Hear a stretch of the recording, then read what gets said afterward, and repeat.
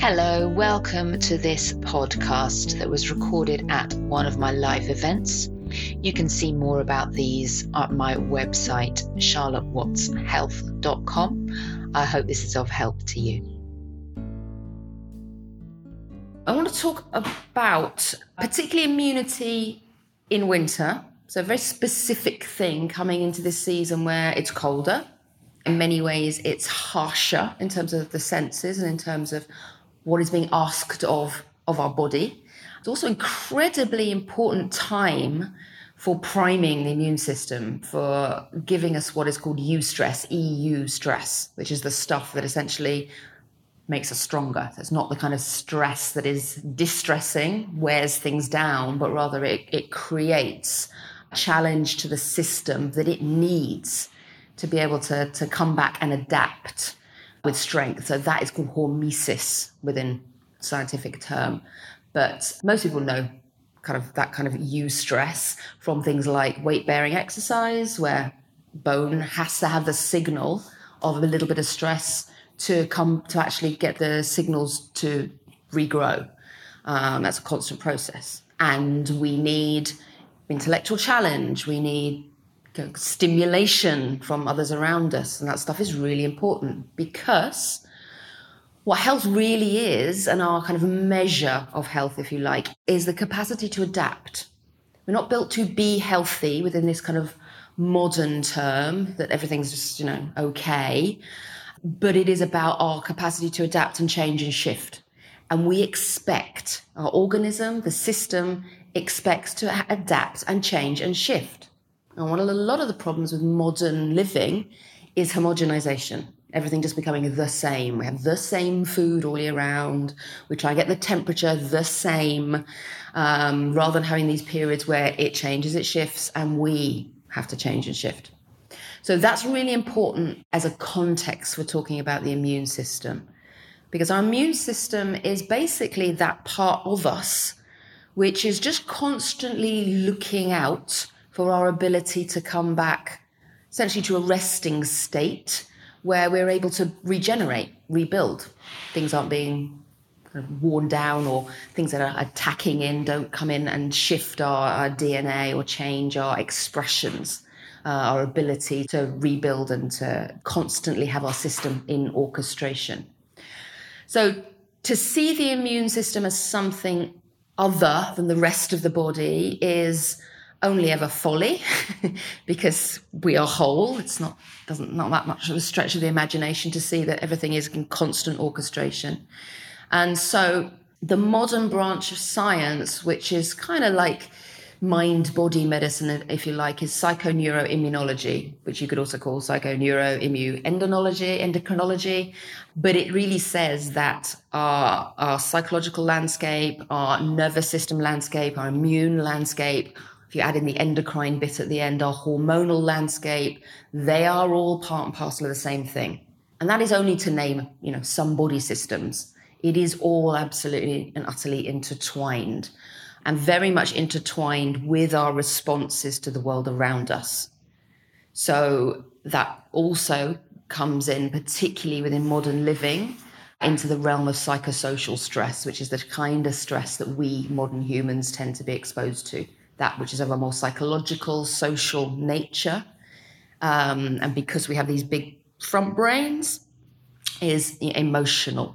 We can have a consciousness of the stuff that's going on. I'm certainly not saying that animals don't have a consciousness at all, but I'm saying that the way we often analyze, reduce down, pull out, look at, see the body in quite reductionist parts can mean that the level of trying to work out things, interpret things, and choose to do things that are solving, fixing, is a large part of our modern world, as is decision-making. Decision-making is an absolute curse in the modern world.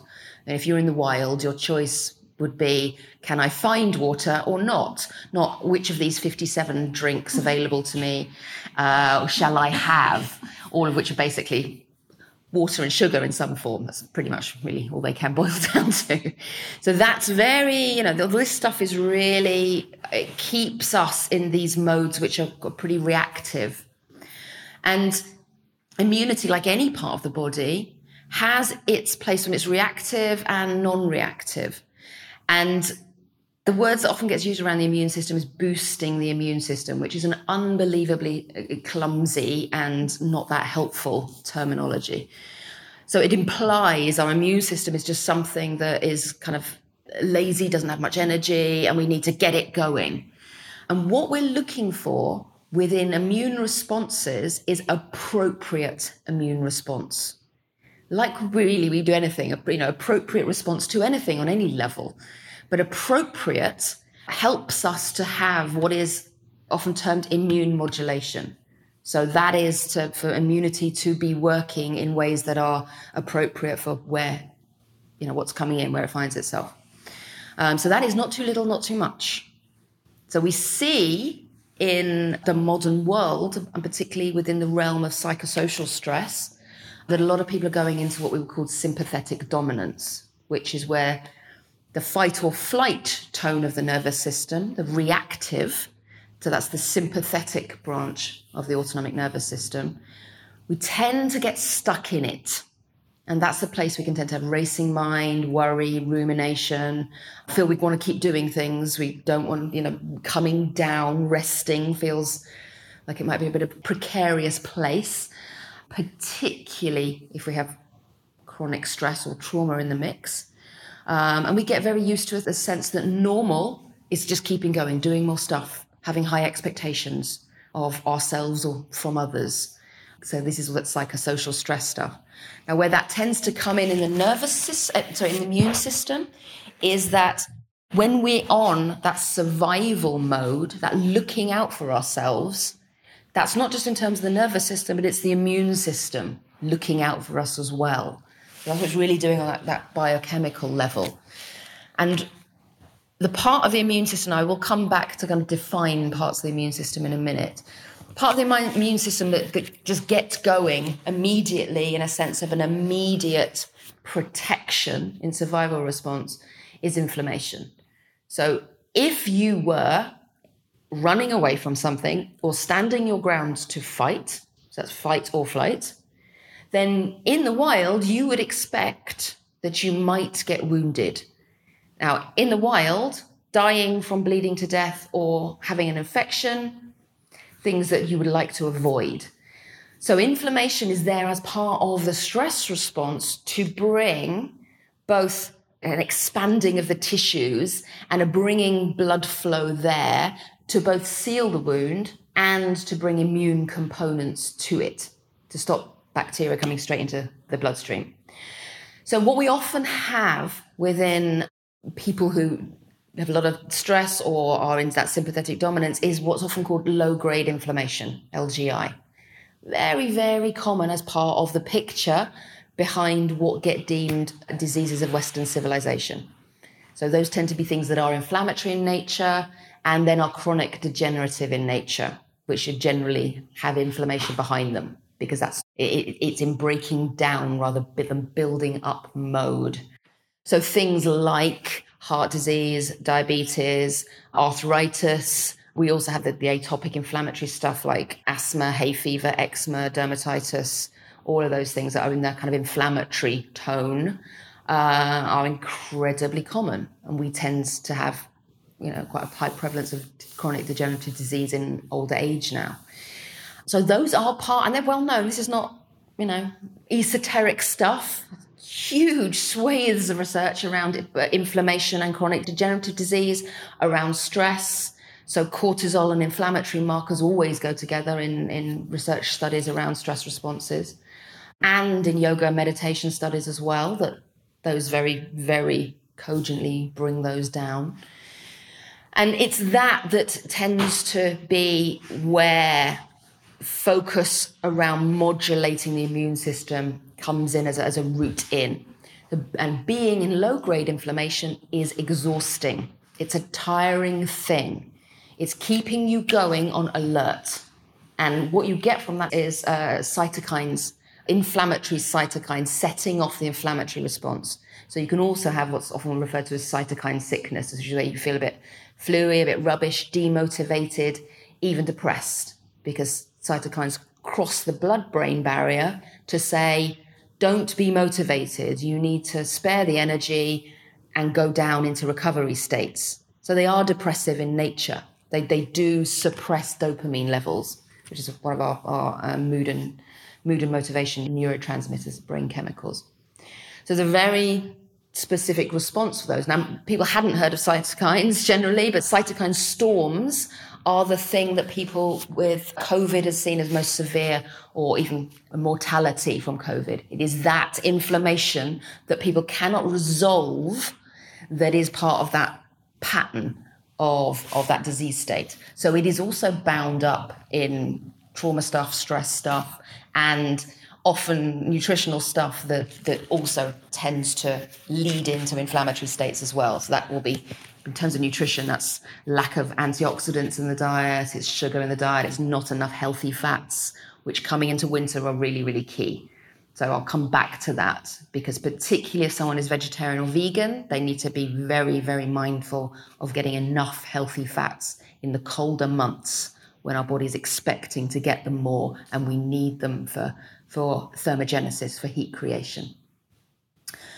So that leads into explaining a little bit about the immune system. And we have two branches. They can interact, some cells overlap within the immune system, but we have our innate immunity and our acquired immunity. Now, most press and most talk around the immunity tends to go on the acquired stuff. Do we have antibodies for a particular pathogen coming in? That's where acquiring immunity against something coming in, something that would be deemed harmful, or a vaccine would be developed against it. And that is the acquired immune system, which takes about 6 to 8 weeks to function. So you have something coming into the system, there's a recognition of that, and then we create antibodies. It's a slow response.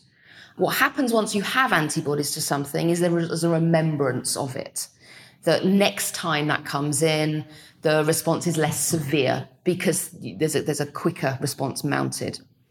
Now, the innate immunity is the one that is quicker response. It's immediate, and it's always immediate. It's always tracking. It's like the kind of vigilance that we have in our nervous system. We're always just checking if we're safe or not. It's healthy, very healthy to just be always knowing where the exits are, to have a sense of the ground, etc. And the innate immune system is always tracking that around. So it has what's called a non-specific response.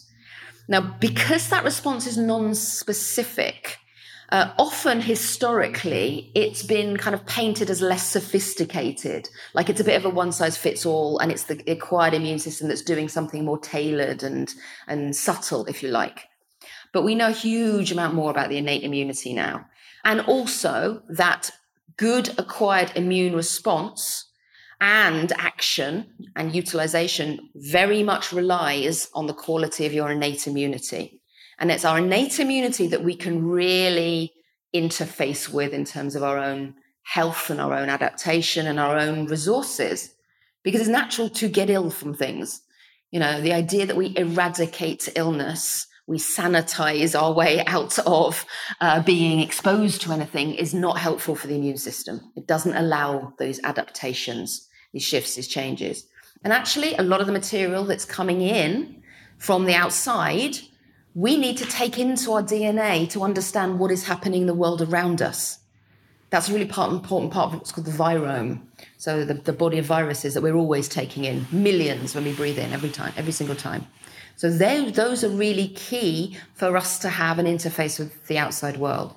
It's when things get too much or our innate immunity doesn't handle them that things become kind of overwhelmed, if you like.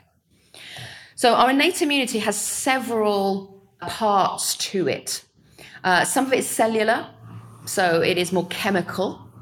And some of it is more structural. So it will be boundaries like skin and like the surface lining of the guts, the lungs, the nose, vagina, the anus, and all of the organs and every kind of lining, blood vessels, all of that, really important barriers to check what's moving through the body, because fluids are moving through absolutely and utterly continually.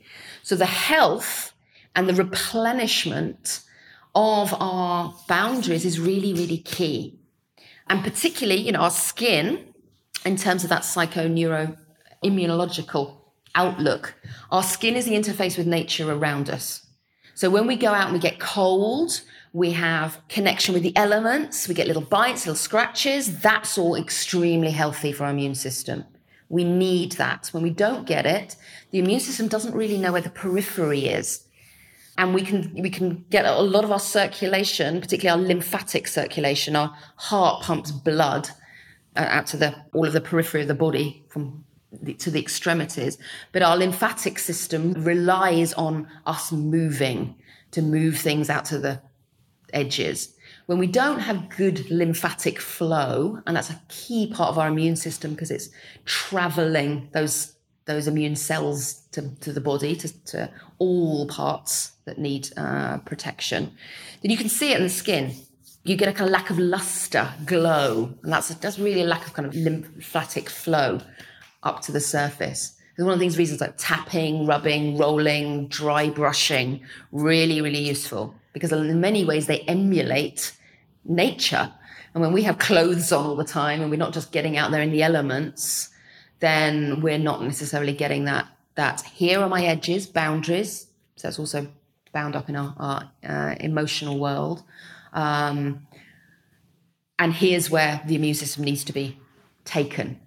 So, for instance, you can get a quite severe sepsis from tiny little cut on the little tip of your finger, because often that doesn't get seen. It's really not unusual for people to get quite profound infections from things right out the periphery that just don't often get seen by the immune system. So, another part of that structural part of the innate immunity is our microbiome, which is on these boundary parts of us. So all through our gut, our lungs have a microbiome, and they're all talking to each other. Any of our surfaces and anywhere that we invaginate, which means something going in. And so that's around any of our genitalia, around our mouth, our nose, our throat. We need really, that's a huge part in many ways of outsourcing our immune system. So we evolved with this, that we evolved to have that as an interface with the world outside, with the microbiome everywhere, and for that to talk back in to our nervous system. So that's particularly from, any of these axes, from the microbiome gut-brain axis, the microbiome lung-brain axis. It's all giving information back about the state of play. And also the skin. Really, really crucial. Our understanding of the skin microbiome has gone up and up and up and up in recent years. And we have different populations across us. Hands have a very different microbiome population in terms of species, different species all over us, different amounts. Our hands are expecting to touch, to relate, to be touching all manner of things, and again interfacing with material from the outside world. So that microbiome is there for protection and communication. So when we deplete that microbiome on the skin, it is deleterious to our immune system and our immune modulation. And in many ways, it can it has the potential to shift us over into more inflammatory tones because we don't have that balance. And one of the things that tends to be quite problematic for modern humans is that we wash too much. We're overly clean, and we tend to clean in very hot water. You wouldn't get very, very hot water in the wild. So it's the temperatures, it's the amount we do, but it's also the chemicals that we use. So soap is fine. Soap, it kills off viruses because it changes the pH. And so esters are part of the natural world, rather than using very harsh things which go into the water tables as well and support that stress into the immune system by having all these things in the environment. And so letting ourselves have that relationship with things feeling bit more alive and lively in relation to the natural world is what really supports us having the potential for immune modulation. So another part of that appropriate response, particularly in terms of the gut wall, is one of the largest body of immune material is in the gut. And a lot of that is gut-associated lymphoid tissue. So a huge amount of lymphatics come into the gut, around here, around the groin, and then up into the collarbones and the throat. And we drain the lymphatics down through here. So we need kind of often like spine undulation movements or twists or undulating through the fascia, really starts to move things through, and is also very much a lymphatic pump. And it allows us to have that motility through the gut that allows the gut microbiome to replenish. Then within the gut wall and within the microbiome are antibodies called secretory IgA antibodies. And they are one of the antibodies in the body that really works in an anti-inflammatory way. So it is where we have immune signaling that can say, resolve. Because inflammation, like anything, has a cycle. And the complete cycle, like a kind of stress cycle, is a come up, a reaction, and then a resolution. And we're always looking to come back to resolution. That is a resting state. It is what's sometimes referred to as homeostasis, but we can also refer to it as allostasis, which is a recognition that balance is subjective to where we are at any given moment, that it's a shifting thing, that we're not just coming to one state, one place, and that's balance. It's a mutable thing. And so the more that we can really attend to this gut environment and the gut layer, the more we're really attending to that boundary, that barrier, which is essentially an extension of the skin, or the skin is an extension of the gut, depending how you look at it. Embryologically, it's like we're one donut shape. And if you imagine something like a sea squirt, which is really basic, our most basic shape, where you've got a tube, mouth, anus, and the body around it, and around the tube, we're basically a very sophisticated version of that.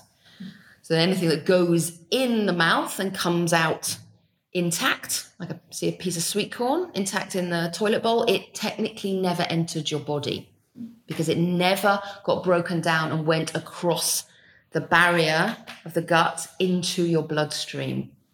So a lot of the barrier stuff, the boundary stuff within the body, like our emotional boundaries, are working out what you let in, what you let come close, and what you keep away.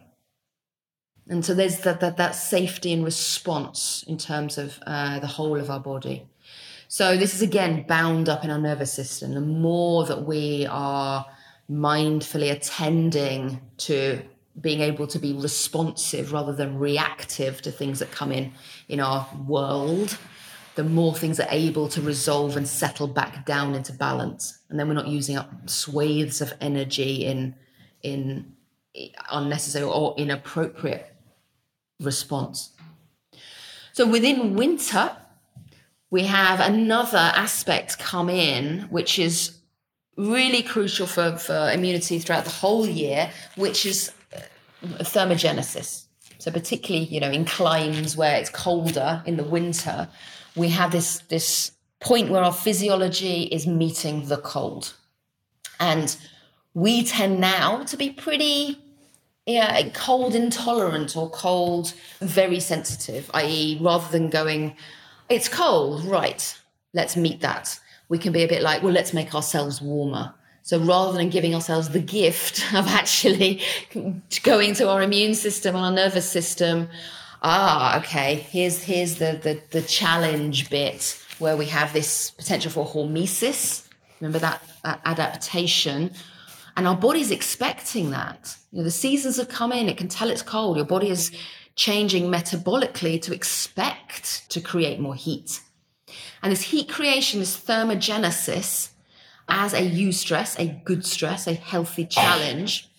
One of the things it does is it shifts us from creating more white fat, that which we lay down as storage, into brown fat, that which is more metabolically active.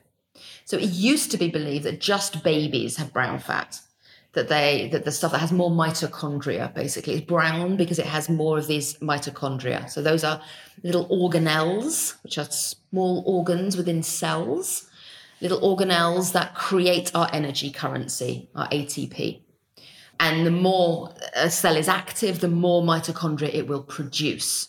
And that is seen in flesh as more brown, and the same as in fat. And particularly as we now tend, and a lot of this is related to stress hormones and sugar, we tend to lay our fat down around our middle. That's the stuff that can be often white fat storage, white kind of adiposity. And as shifting that over into brown fat, kind of waking it up to be more metabolically active, is a huge shift in our immune modulation as well. So there's plenty of studies been done in terms of things like these eustresses like intermittent fasting, intermittent cold, intermittent heat.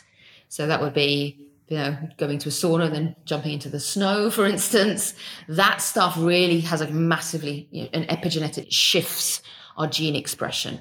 And really it shifts us over from tending to be more fat storage to more fat burning. We become more metabolically efficient. Now, the other things that do that are proteins and fats within diet. And then we have things like chili, chocolate, green tea, things that caffeine, things that heating, ginger family, the mustard family, the wasabi and horseradish family, those things that are really kind of the wintry stuff, that they raise metabolism. Carbohydrates don't do that. What carbohydrates tend to do, and when I say carbohydrates, I mean anything in the plant kingdom. I don't just mean starchy carbohydrates in terms of grains, pulses, and tubers, roots like potatoes, but anything. I mean, plants have fats and proteins in them as well, but they are mainly carbohydrates. So there's a density that we expect in the winter of fats and proteins that create heat. And that's very related to sugar consumption as well. So when we tend to be taking in more carbohydrates, more sugars, we produce more insulin in response. And it's insulin that tends to make us more fat storing than fat burning. And it can seed into the inflammatory response as well. And what can happen if we don't get enough fats and proteins, these really dense calories, these more thermogenic calories in the winter, is we can start to crave sugar because we can turn it into fat. And you see this, and this is can be particularly true after a few months of cold. We've not had enough fat in our diets, then we can start to crave sugar more. And some of that can be about lack of light. So it can be about lowering serotonin levels. We need insulin to make the amino acid that creates serotonin to cross the blood-brain barrier, so we can crave sugar when serotonin levels are low.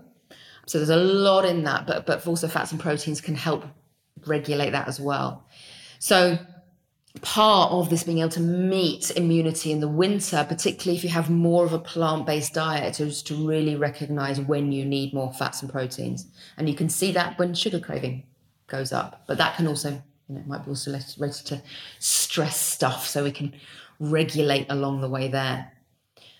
But the more we're able to glean a tolerance in winter, the more we are able to have an ease that we meet this time of year that is a really healthy part of our seasonal movement, with ways that create a little resilience, hardiness, and we're able to move with ease rather than feel we brace ourselves at something that feels more challenging.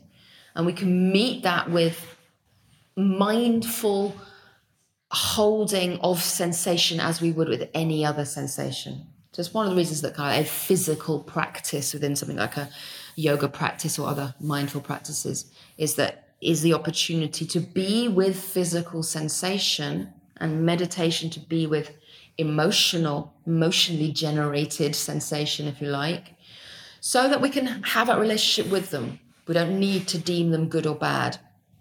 Just like when cold comes in on our skin, we can go, that's a sensation. How is that? Is it sharp? Is it prickly? Whatever it is, so that we don't have to have that really dangerous reaction and a bracing, a restricting of tissues around it.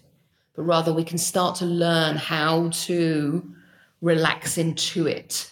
And then we can feel our tolerance build. And that's one of the most helpful things. And the other helpful thing is really making sure we do get enough sunlight and therefore enough sleep in the winter months. So when we're not getting enough sunlight, we might not be ultimately producing enough melatonin, which allows us to have really healthy sleep quality, not just quantity, where we feel refreshed in the morning, where we don't necessarily need huge swathes of it, but that we have periods of time where we can stay asleep for something like 5 hours at least for a night. So that allows us to regenerate. Everything is regenerating within sleep. It's a very parasympathetic action. It's that last phase of each sleep cycle where we go into the really deep brain waves and we fully restore. But also that presence of melatonin itself is a really, really important part of our immune system. Melatonin is a very important body-wide antioxidant. So it's one of the reasons that it ties into sleep and replenishment, and something we might need to attend to. So if we're feeling that sleep is compromised in winter, then it might be kind of use of something like a light box. It might be really helpful. Okay. So that's a bit of an overview. And to recap in terms of immunity coming into winter, we can support our innate immunity. Our innate immunity is that which is non-specific and generalized and always looking out for us. And we have these responses that are healthy. Inflammation is healthy. Fever is also healthy. We can tend to see them as bad because, fever we tend to have a bit of a dubious relationship with. Is a very healthy immune response. We need to let it happen and do its stuff. Inflammation tends to get held up, particularly if we have stress in the mix. And we can have a healthy relationship with and a really a sense of agency with relationship with our own immunity as well, in that we can look after ourselves in terms of our nutrition, in terms of our bringing our stress levels down, moving, getting used to the cold, and getting enough sunlight and even a light box should we need.